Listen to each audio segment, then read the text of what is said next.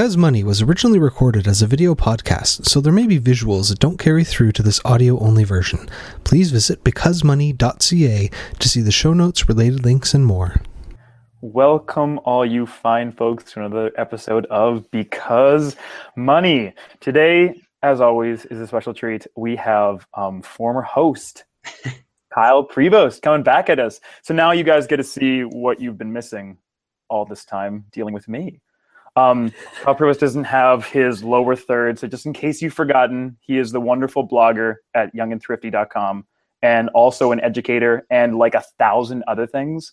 You might have found him all over the place. He's basically on the internet in all the internet places, right? That's the kind of thing we say, Sandy, right? Totally. Mm-hmm. He's also Kyle, before we jump, that's the co-author of More Money for Beer and Textbooks.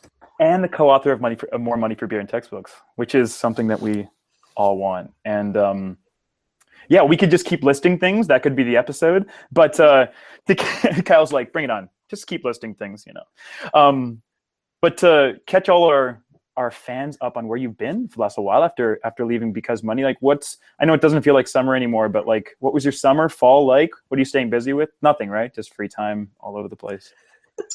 First of all, I just missed the Because Money audience and most of all my show colleagues. So I just like to say a big hello to everyone. Not like we haven't seen each other recently, but it's nice to be together again here. I went to a Buddhist temple and was quiet for 15 days. Anyone who knows me knows that there's no chance that could be possible. So instead, I have just ranted and raved through a variety of topics. And I've arrived out the other end to talk calmly and rationally about personal finance in the world of education today. So for those of you listening to the audio version of the podcast, you didn't see his eye twitch. That's his ranty eye, which we hope to just like try to encourage to twitch a few more times. Because like, Kyle, we love you calm and rational, and we love you a little ranty. So whatever person you want to be today, you can be that person. But you're right. We're going to talk about financial literacy and education today. As we're recording this, it's November, which is Financial Literacy Month in Canada. For better, for worse, it's been something we've been talking about a lot. And so before we start diving into the topic, I wanted to play a little game because, as you might know, Kyle, I like to turn pretty much everything into a game, including personal finance, which is a bit of a tough order sometimes.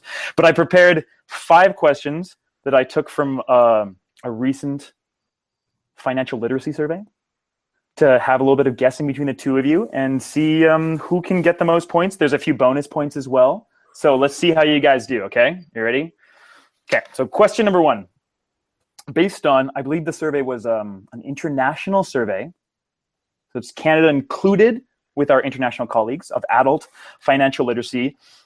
Canada ranks in which place out of all the 29 nations compared in adult financial literacy?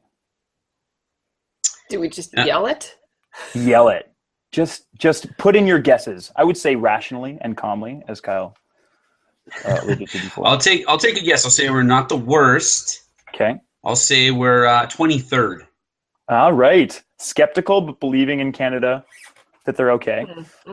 Sandy? I would like to say 17. 17. So closest goes to Sandy. One of the questions that you may have wanted to ask as a follow-up is which 29 countries are we talking about? There's some fun ones in there. Ghana? It's not all of the biggest countries. So the U.S. is not involved in this survey, just so you know. Canada actually ranked 3rd. Third. I feel like 17th is far enough away to say that I did not get any points for that. Yeah, the truth is that neither of you get points. But for 0 a bonus points. point, which country placed first? I'll say Denmark or Finland. They're at the top of everything. So that's my guess. Very good. Sandy? Ghana. I've decided. Ghana. You've got the right idea for the countries on this list. Finland was 2nd. So I'm going to give Kyle half a point because the points really don't matter. First place was France. Yeah, so this is flawed. Have you looked at the budget of anything in France? This is a flawed. Like, they're too busy out picketing to do anything with personal finance. But anyway, apparently they disagree. They disagree. So you'll also love this statement, which I really appreciated from the survey. They said that financial confidence boosts good financial decisions? So that's something. So this question about financial confidence, saying what percentage of Canadians feel that their financial knowledge is high, would rate their own financial knowledge as high to very high? Oh, that's going to be pretty high, because if you ask like how many people are an above average driver, it's everyone.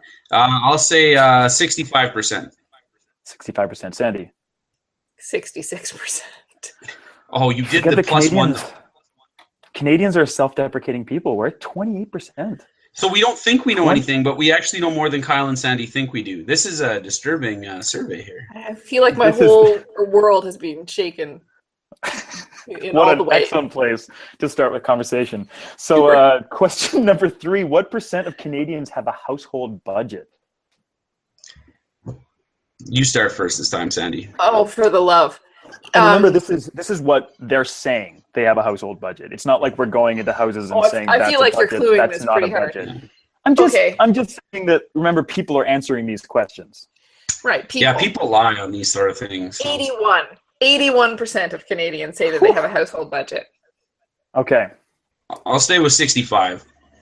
It's 63. So I give a hard, solid point to Kyle. That is the hardest and solidest point you can get, really. I have a bonus question written down, but I didn't write the answer down for it, so we're going to skip that bonus question. 4th question. What percentage of Canadians feel that they are making ends meet? Oh, I don't know, making ends meet. 82. Sandy? 17? I'm just going to say random numbers now. Fair enough. It's actually a lot closer to yours, Sandy. It's 32% of Canadians. I don't understand this. How like can this be? they would define themselves as making ends meet. It's interesting. It's like, yeah, it's an interesting set of statistics that may or may not mean anything. Was the person asking them the questions about to hand them money, depending on how they answered? I don't think so. Okay. Oh, wow. Okay. Look, guys, to finish this out, we've got what percentage of Canadians hold product? Hold a what? A credit product. Oh, for heaven's sake. Like a product. Yeah. It's got to be 100. I was going to say, it's got to be 92%. It's 85%, which is actually a little lower than I thought it would be. I guess there's some people that probably have never made enough money to qualify for a single credit product, I suppose. Yeah, there might be a few people on the fringe. And for the ending bonus, that ranks Canada second on this list out of 29 countries. What country is higher than Canada for citizens that hold a credit product? Bulgaria. Yeah, France. Teddy hates France. game. France is the answer. Oh, actually, strangely, it's New Zealand. Our friendly, wonderful folks in New Zealand. So those stats may or may not mean anything, but I think one thing that people generally agree in Canada is that financial literacy is a big issue. It seems to be one of the only things that everybody in the financial industry can kind of agree on, is that people need to know more about money so that they can make better choices. That's the part that people agree on. The part that people really, really disagree on is how that's supposed to happen. And one of the big things that you see happening all the time is people talking about, oh, they should really teach this stuff in schools. I can't tell you how many times, I'm sure all of us have heard that, but like people say that to me all the time whenever they find out that I mentioned, oh, they should really teach that stuff in schools. And they don't, except for one man.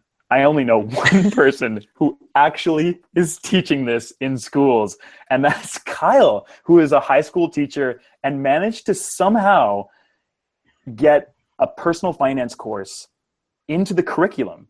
And he's been teaching it for a few years now. And so that's one of the big things we're going to talk about today, the idea of financial education and putting it in schools and how it actually works, not theoretically, not we should really do that. Kyle's doing it. And the first thing, Kyle, that I'd love to have you talk about is just how did it happen? You know, people always talk about it like it would be simple. So was it simple? Did you just kind of go to your principal and say, this is what I want to do? And they just were like, yes, do it. No, it was not nearly that simple. basically, in order for a course to get accredited across Canada, it has to be approved by your provincial ministry, is my understanding. However, in Manitoba, and I know in a few other provinces, they have some version of what we call a school-initiated credit, which means you can propose a credit for 1 year. You have to propose the curriculum alongside it, and it can be approved or disapproved on a 1 year basis. And if you want to teach it again the next year, you have to reapply. I knew that there had been a couple of school divisions that had luck getting it approved in Saskatchewan, and there had been one that had got it approved in Manitoba but was no longer teaching it. And these were all different variations. When I tried to get it approved the first time, I was told that no, the math teachers were teaching it, which is about a 3/4 of an hour conversation on why they were wrong. And so then I said, well, if I make a different course and I make it different from what is quote unquote taught in the math curriculum, can I teach that? And they said, well, let us see. So I called a course Wealth Management and Investment Perspectives or something like that. Ooh, and I made it sound exotic, and I created a curriculum that was basically just full of acronyms and didn't really mean anything. And then it got approved, actually. So then I proceeded to teach what I want because I was the only person in Canada with this specific curriculum, so I didn't really see how anyone was going to criticize me. And then eventually that evolved into a few more folks teaching personal finance and getting in, and it just came up that our curriculum, our business curriculum in the province was up for review, and we have managed to, as of next September, there will be a personal finance elective that is standard across Manitoba. And the wording will be substantially different than the curriculum I've been using. But regardless, there will be a course that you can take that will be 110 hours. Anywhere in Manitoba can teach it. They don't have to. It's not mandatory. But I believe we'll be the first province to offer such a course. Well done. Seriously, yeah. That's really cool. It's a bit of an adventure. So what is the course? I mean, we can't go through all 110 hours, but what does the curriculum look like?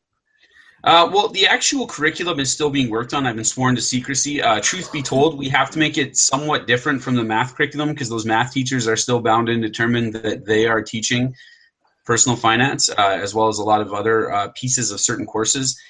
But the one I've been teaching and the actual course material that I will continue to teach until they come out to my small little town and tell me differently, is basically it's an all-in. I mean, we do a couple days of budgeting. I think people, it's funny because parents that say, why don't they teach us in school, is the first two things are budgeting and balancing a checkbook, to which I have to explain, like, both of those things are now done on your phone, actually.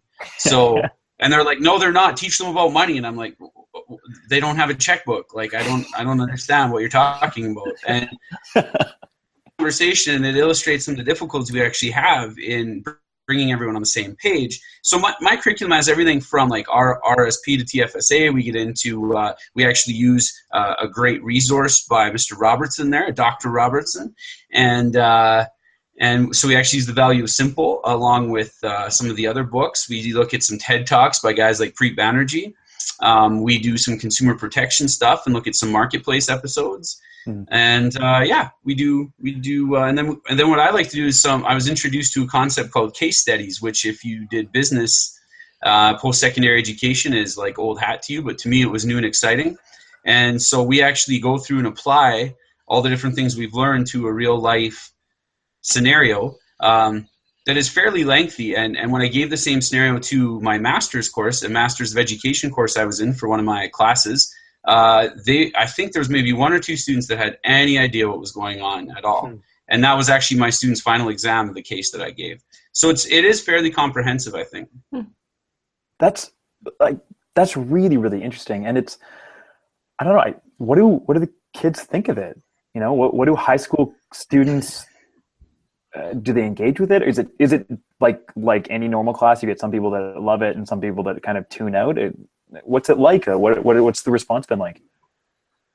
Truth be told, the ones that come to my class are self-selecting because it is an elective course, and they know generally that I'm a bad guy, that I do tend to expect a lot, and that I will ask a lot of them, and I'll penalize them and do all kinds of mean things if they don't do the work. So if they show up, generally, they already are predisposed to learning. Yeah. Now, that being said, once they get in there, I generally don't have too much trouble keeping them interested. I do things kind of backwards of how a lot of people would design a course. A lot of people, you'd think the stereotypical course would be okay. Maybe start with some background economics and the concept of money, and then get into maybe budgeting, and then maybe looking at like how to buy a car. I just start first day. My first lesson is how you should become addicted to investing.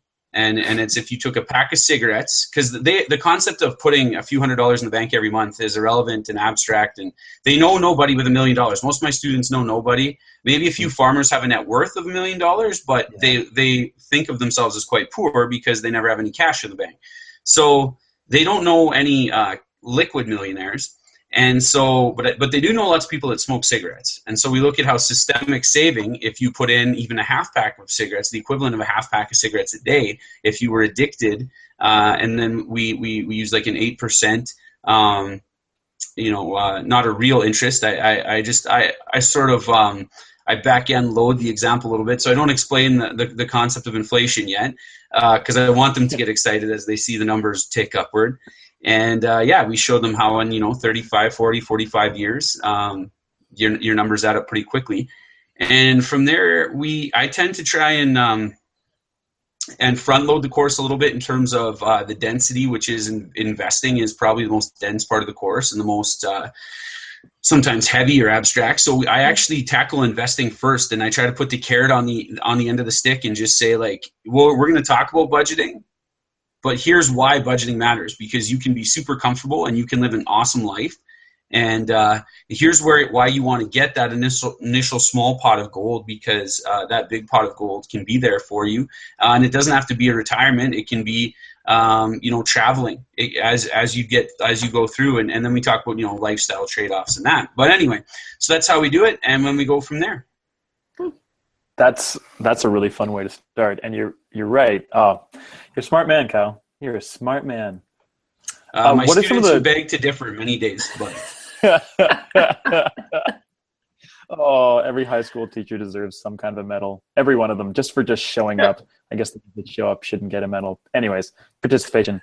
What are have you gotten any kind of questions that have stuck in your head? Questions from them that you wouldn't have expected?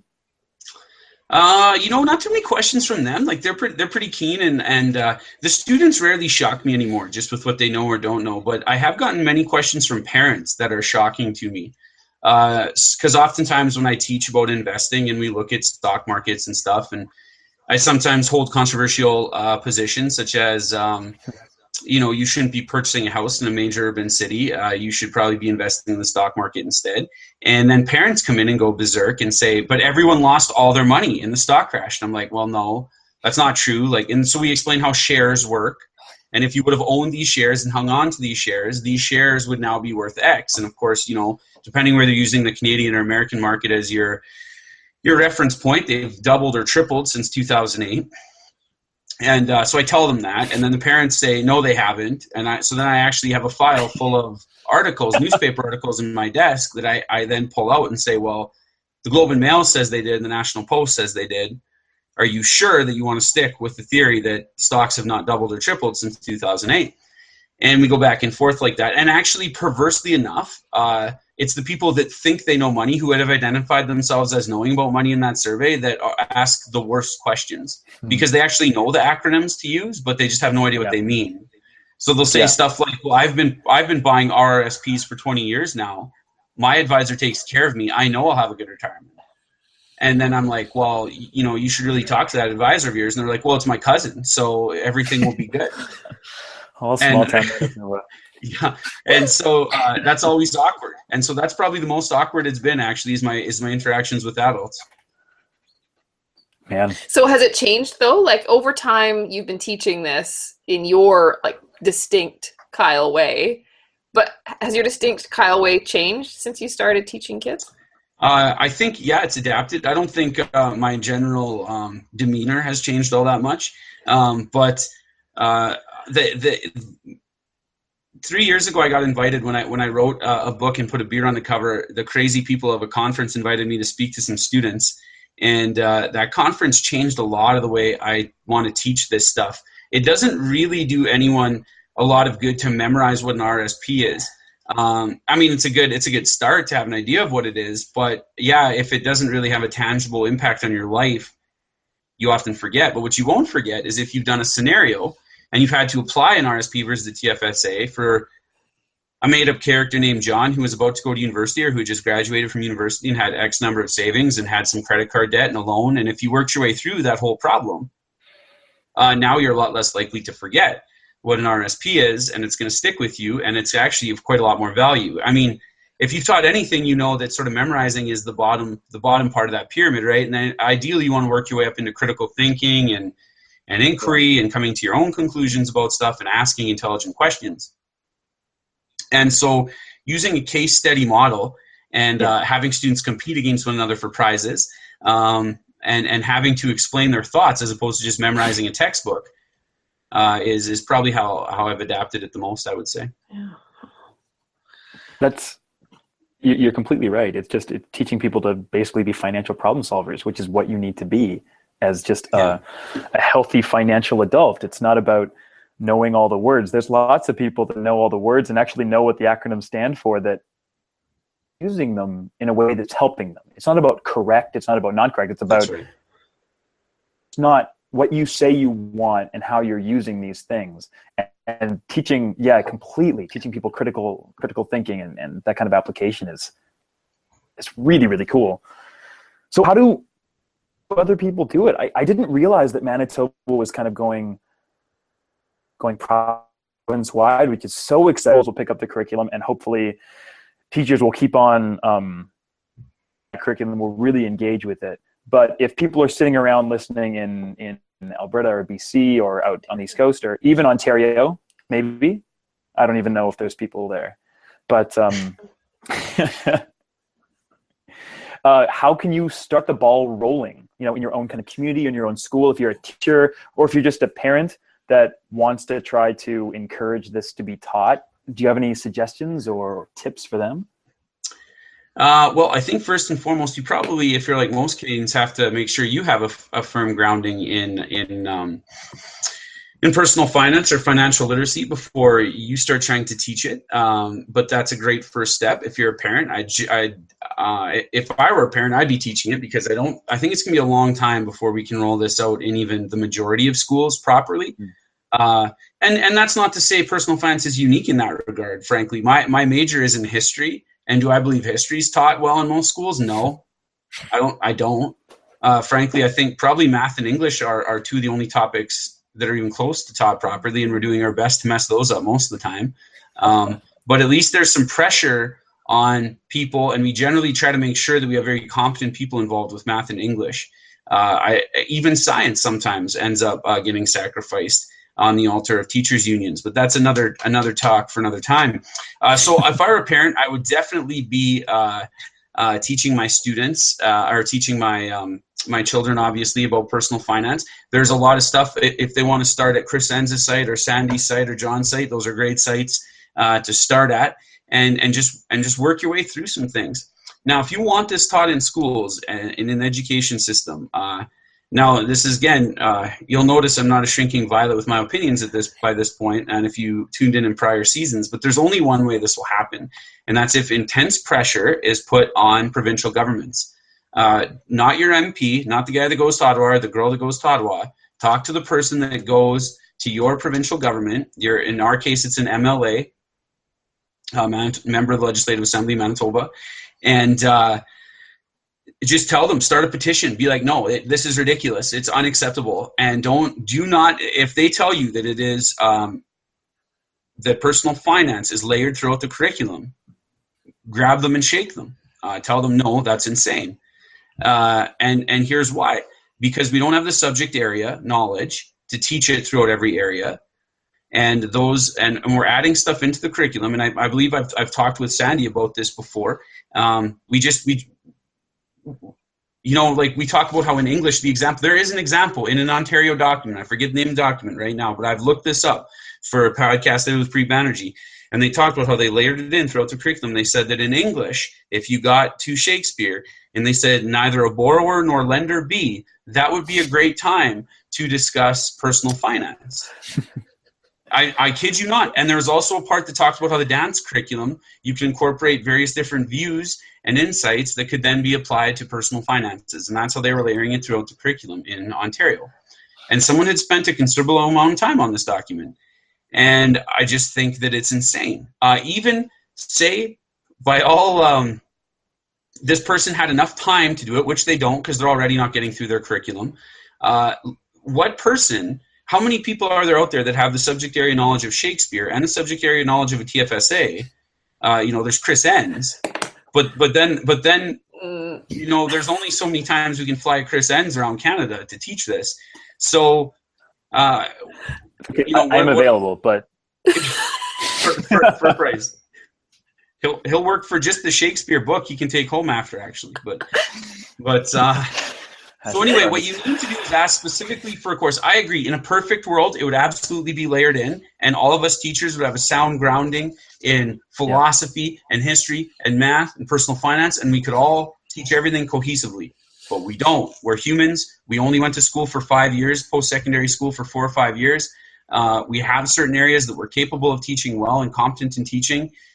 We have certain areas that we go to professional development for to get better at teaching and talk to other teachers in our subject area specialties, especially at the high school level. And it's not reasonable to expect that these people are going to know anything about the finer points of personal finance. And that's when students get bored, and that's when they tune out, and then they give it a bad name, and then they take tests and quizzes that say teaching about personal finance in schools doesn't work. So as a second best plan B, what we do is we have a hyper-focused approach where we bring in a credit. It can be introductory, it can be elective at first, and we self-select teachers that are interested in this stuff and want to do it, and they're predominantly going to have a business background, I would expect. And what provinces really need to focus on is providing special detailed workshops for these teachers and giving them the tools and resources that they need. And that doesn't mean a textbook, because there's textbooks out there and they're not very good, frankly, and they're not very dynamic, and kids really don't use them very well these days anyway. So it doesn't mean handing them a textbook. It doesn't mean handing them a 500-page curriculum document that every teacher has that no teacher looks at. We just pretend to right for our job interview. And it doesn't mean any of that. It means actually going into classrooms, going into schools, and talking with 8 business teachers at a time and giving them a sound grounding in personal finance that they can bring back to their students. That's the only way this will get done. You know what you can do if you're really interested in getting personal finance to your community? Take this episode of Because Money and just send it to the principal, to the teachers, to your MLA. Highlight the minutes where just the last 20 minutes of Kyle talking about this. And, I don't know if anybody could say it better, because I love that idea that it's just like we keep thinking about the students, and the truth is that it's based on this really flawed idea that as adults, we know how to deal with money. And that's just not the truth. The financial literacy stats come from adults. And the fact that even though there's this deep shame that so many adults feel that everybody else knows what they're doing and just I don't, that's not the truth. And so why would we expect the difference from teachers when, like you said, their study has been in other areas? It's just because I watch basketball doesn't mean that I could coach a winning team. I can guarantee I can't. It's just, and you've actually watched basketball. Like, teachers have not watched personal finance in any capacity.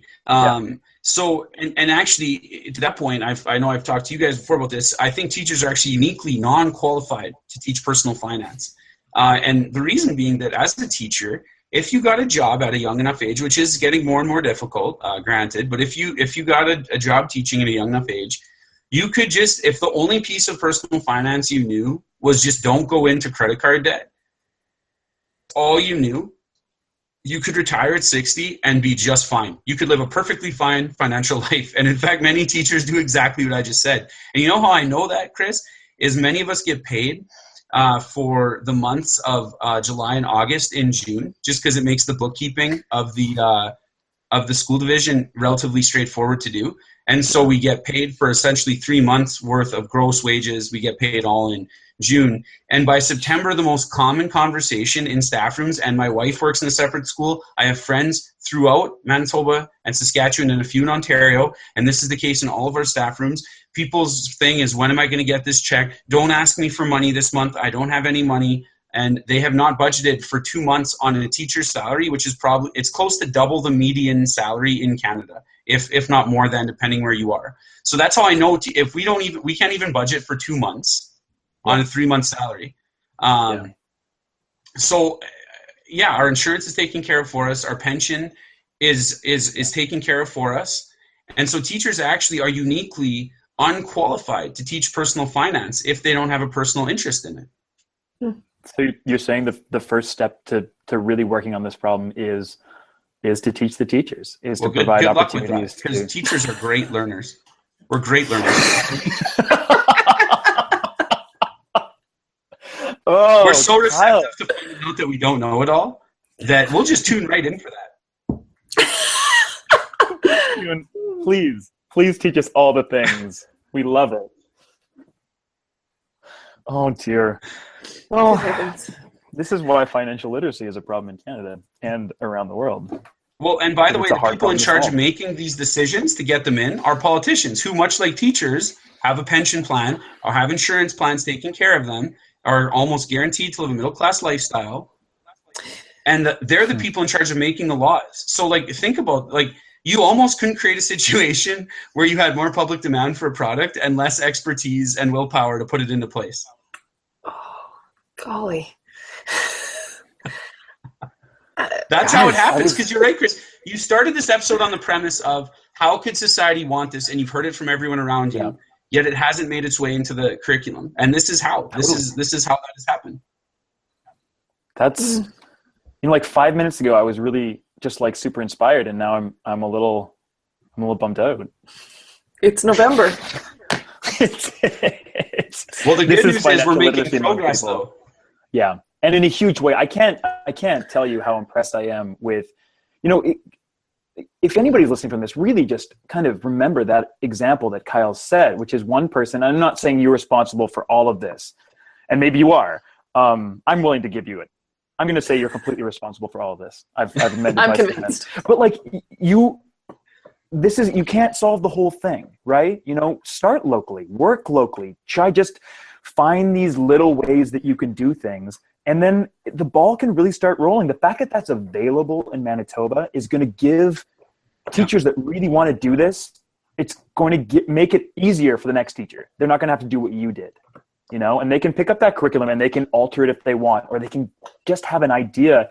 And maybe it changes some teachers who get assigned that gig. And as they start teaching it, a few things sink in. I've watched teachers come to illustrate the point that it has not even been close to solely me. There's a great group of Saskatchewan teachers based out of Regina, and they've been putting on a great thing called a case competition now for 5 years. And I've watched new teachers come to this case competition and watch these students show what they know now after taking a course in personal finance, and these people's jaws hit the floor. We have accountants that come. We have CPAs that come. We got different types of financial advisors that come, and they're judges, and their jaws hit the floor when my students tell them, like, well, they should use the TFSA in this case because they'll be in a separate tax bracket when they hit retirement. And then we took the RSP refund and we reinvested it in our home buyers plan that we were about to use. And they'll guide them through this plan that they're about to have, and their jaws hit the floor. And then they say, okay, what curriculum did you use? I want to start teaching that. And the next year they come back, and now their team knows this stuff. And in just a few years, we've seen totally organic growth. There's been no big government involvement in this. This has just been developed by the Saskatchewan Business Teachers Association. I'm hoping that we're going to have one. It looks really promising that we're going to have one in Manitoba this year. And I truly believe that if everyone can swallow their egos on this and learn from the little brothers of Canada, of which admittedly there's not too many original ideas coming out of our neck of the woods here on the prairies, but I think we could be the template for teaching personal finance going forward in Canada. I got the inspiration back. I'm good. Yeah, I'm feeling like really good about the world again. That's awesome. And that's probably a good place to wrap this up, even though I know we could talk about education for days and days and days. It's seriously, it's one of the things that I think people get the most engaged on. Everybody's had experiences with it. Everybody has family. It's such a passionate kind of, a source of a passionate topic. So we like to end the end the episodes with a segment that I'll let John introduce and take away. Yeah, so we still have not named the segment, and at this point, it's just funnier to keep it as the unnamed segment. Yikes. The segment that us, shall anyway. not be named. Yes, well, I mean, we have to be entertained too. Yeah. So the unnamed segment, it is all about what we've been reading this week and what we'd like to pass along. And this is sort of maybe a bit of a surprise for Kyle. But Kyle, do you have anything that you've been reading that you'd like to tell the readers about? I would just like to say I've been reading for the past 2 years. If you have not checked out Chris Enns' blog, Rags to Reasonable, and you are a millennial, especially in Canada, you'll find no more engaging, both through text, through video, and through visuals of any kind than Chris Enns. Don't just check the latest one. Go back into the archives. You'll be entertained by every article. There's not a ton of them. Chris hasn't been writing Bibles for years. There's a few of them. There's a few dozen, maybe a few hundred articles, and every one of them is excellent. Go and read Rags to Reasonable. Seconded. That's good. Oh, this is my favorite unnamed segment. Yeah, so I was debating between two articles to mention, and one of them was a recent one by Chris about your money infrastructure and how it all flows. So that's great. Just you'll catch that as part of reading everything that Chris has done. So then I'll go with the other choice I had in my mind, which is actually a recent article by Kyle all about withholding taxes, and he's actually got a great infographic that helps explain that in a really clear way, because this can be a pretty confusing topic for people. Cool, yeah, and that graphic was made by Chris Enns, just so you know.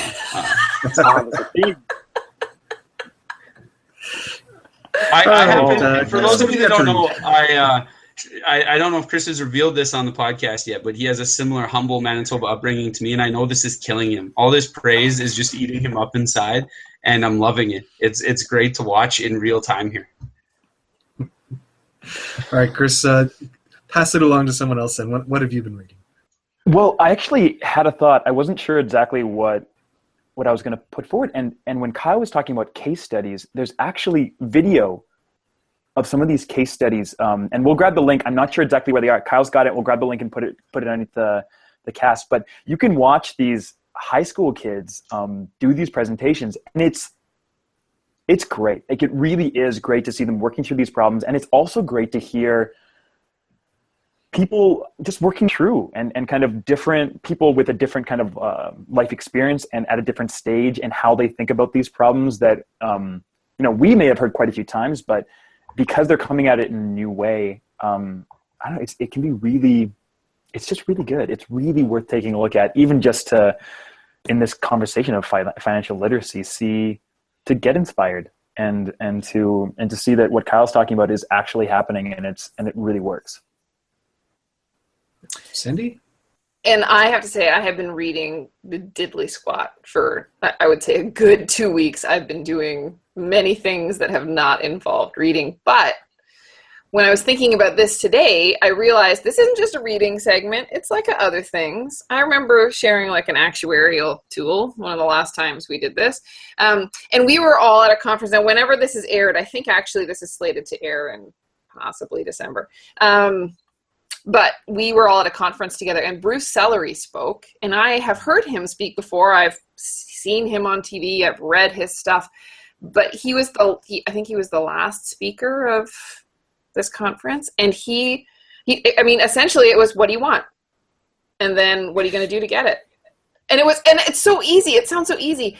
So I was looking for some version of this, some kind of, I don't know, proto version of this before he turned it into like a paid gig as a speaker. But so I'm going to see if I can find it, because it was really moving. I mean, I talk about that stuff all the time with people. Partly I was away from my kids, and so he put a picture of his daughter up, and I was like, John is on one side of me, and I'm over here. We're both like sobbing.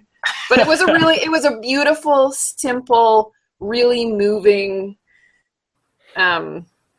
speech, and I will try and find it. And otherwise, if I can't find it and it's not in the show notes, well, you missed it. Sorry. No, he does talk about those things in his first book, in Moulala. That's kind of how he starts it off, and there were some of the first questions that really had me starting to think about personal finance in that kind of way too. But he does lay it out. At least the first part of his book is in the same kind of realm, so people can read that. There you go. Chris saves the day. That's readable. It's all about Chris. Yikes. Oh, yikes. Well, I'm going to end loves it there. Chris. Thanks, everyone, for listening. Goodbye. Thanks for listening, and we hope you enjoyed this episode. Because Money is a labor of love and involved no ads or other sponsorship, be sure to click the like or subscribe button where you downloaded this from, as will help other listeners find the podcast and raise our profile, which in turn makes it easier to book guests. Please visit becausemoney.ca for show notes and related links.